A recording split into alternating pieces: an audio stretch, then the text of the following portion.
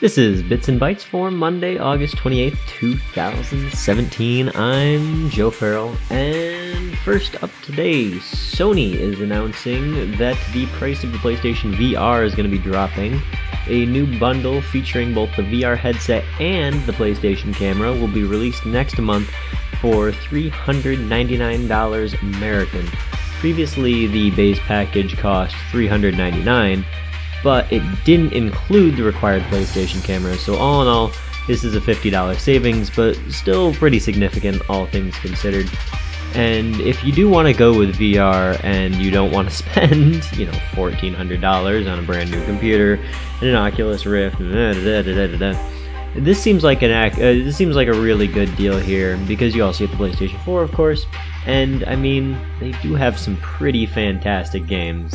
And it's calling my name so hard, I gotta tell you. I'm trying, every bone in my body is telling me that it's a terrible idea, but I want it.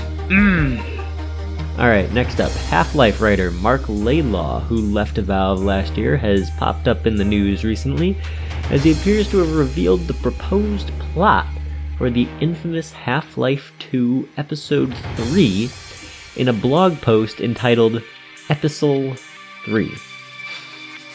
Nice one. Basically, if you'd like to read the plot, I'm going to leave you to do that to yourself, because it's not a tremendously long read, but it is fairly long, and, obviously, spoiler-laden. So, there is also a version available on Pastebin with the Half-Life characters' names substituted in for the ones he made up. So, it's a very thinly veiled plot for Half-Life 3. He doesn't explicitly say, but, I mean, what else could it be? And of course, everybody's just up in arms. Who wouldn't be? It's Half-Life 3. It's been infamous for years now. What else is there to say? It's nice to have a little bit of closure. It would be nicer to have an actual game. Alright, bringing up the rear today, Blizzard is making some seriously radical changes to Mercy, my favorite support.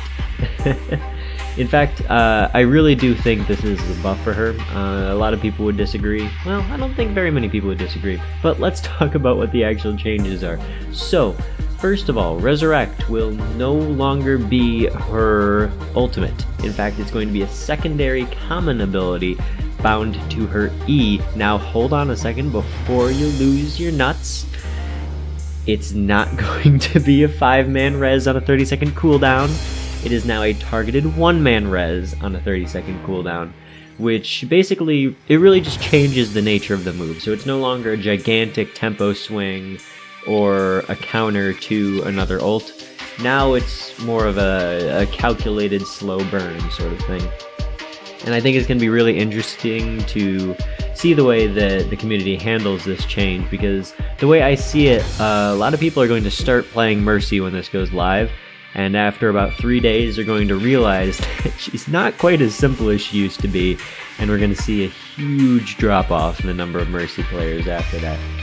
In addition to this, her new ultimate ability is going to be called Valkyrie, and when she uses it, she's going to be able to fly, really fly, like Pharah fly, and it's really cool because she enters Battle Mercy mode, effectively. So her attack weapon will fire faster, it does more damage, her Guardian Angel is going to go a lot farther, and her healing and damage boosts will both extend further and target multiple teammates at once.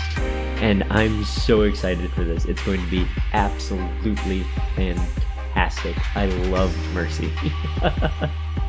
And those are your Bits and Bytes for today. As always, you can find me on Twitter at Pithpith, that's PITHPIFTH, and streaming most evenings on twitch.tv/Gladstone. That's Gladstone with 2 Ds. Thanks for listening. I'll see you all tomorrow.